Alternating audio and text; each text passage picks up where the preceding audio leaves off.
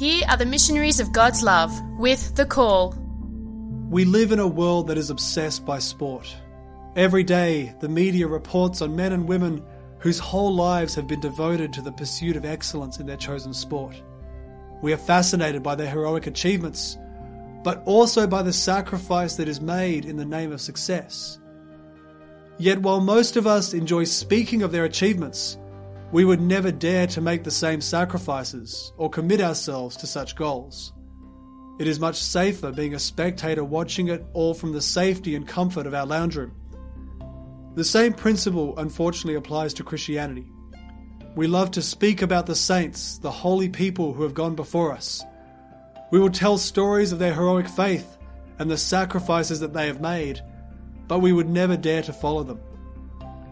The Catholic author George Bernanos once said of the Church, "You are rather like the legendary Italian soldiers waiting to attack.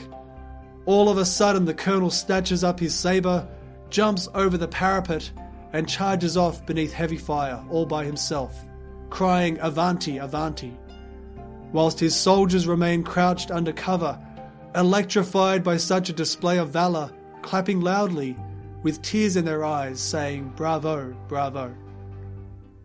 Bernanos is challenging us as a church to not just be spectators. The whole reason why these holy men and women have charged off in pursuit of Christ, in pursuit of holiness, is so that we would follow, that we would be inspired by their example and know that the same thing is possible for us.